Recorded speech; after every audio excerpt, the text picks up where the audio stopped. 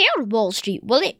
When we discuss student loans, you mentioned federal and private student loans. But what is a federal student loan?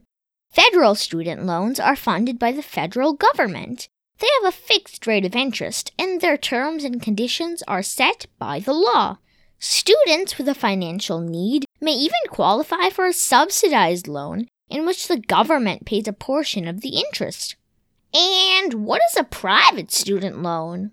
Private student loans are offered by banks, credit unions, etc. Their terms and conditions are set by the lender.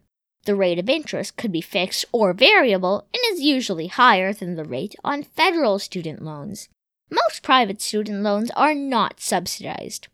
Is there a difference in the eligibility for federal and private student loans? Most students are eligible to get a federal student loan as they do not require credit checks or a cosigner.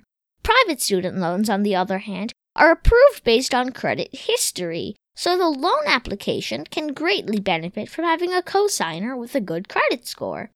Is there a difference in the repayment terms between federal and private student loans? The duration of the loans are similar, typically 10 years. However, with a federal student loan, you start paying back your student loan after graduation, with the possibility of a 6-month grace period that gives you enough time to find a job before you're burdened with debt repayment. However, for many private student loans, the payment can start while you are still in college. Are there any other differences between federal and private student loans?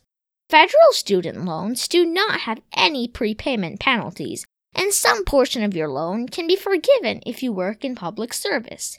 For private student loans, prepayment penalties depend on the terms of the loan, and typically there is no loan forgiveness.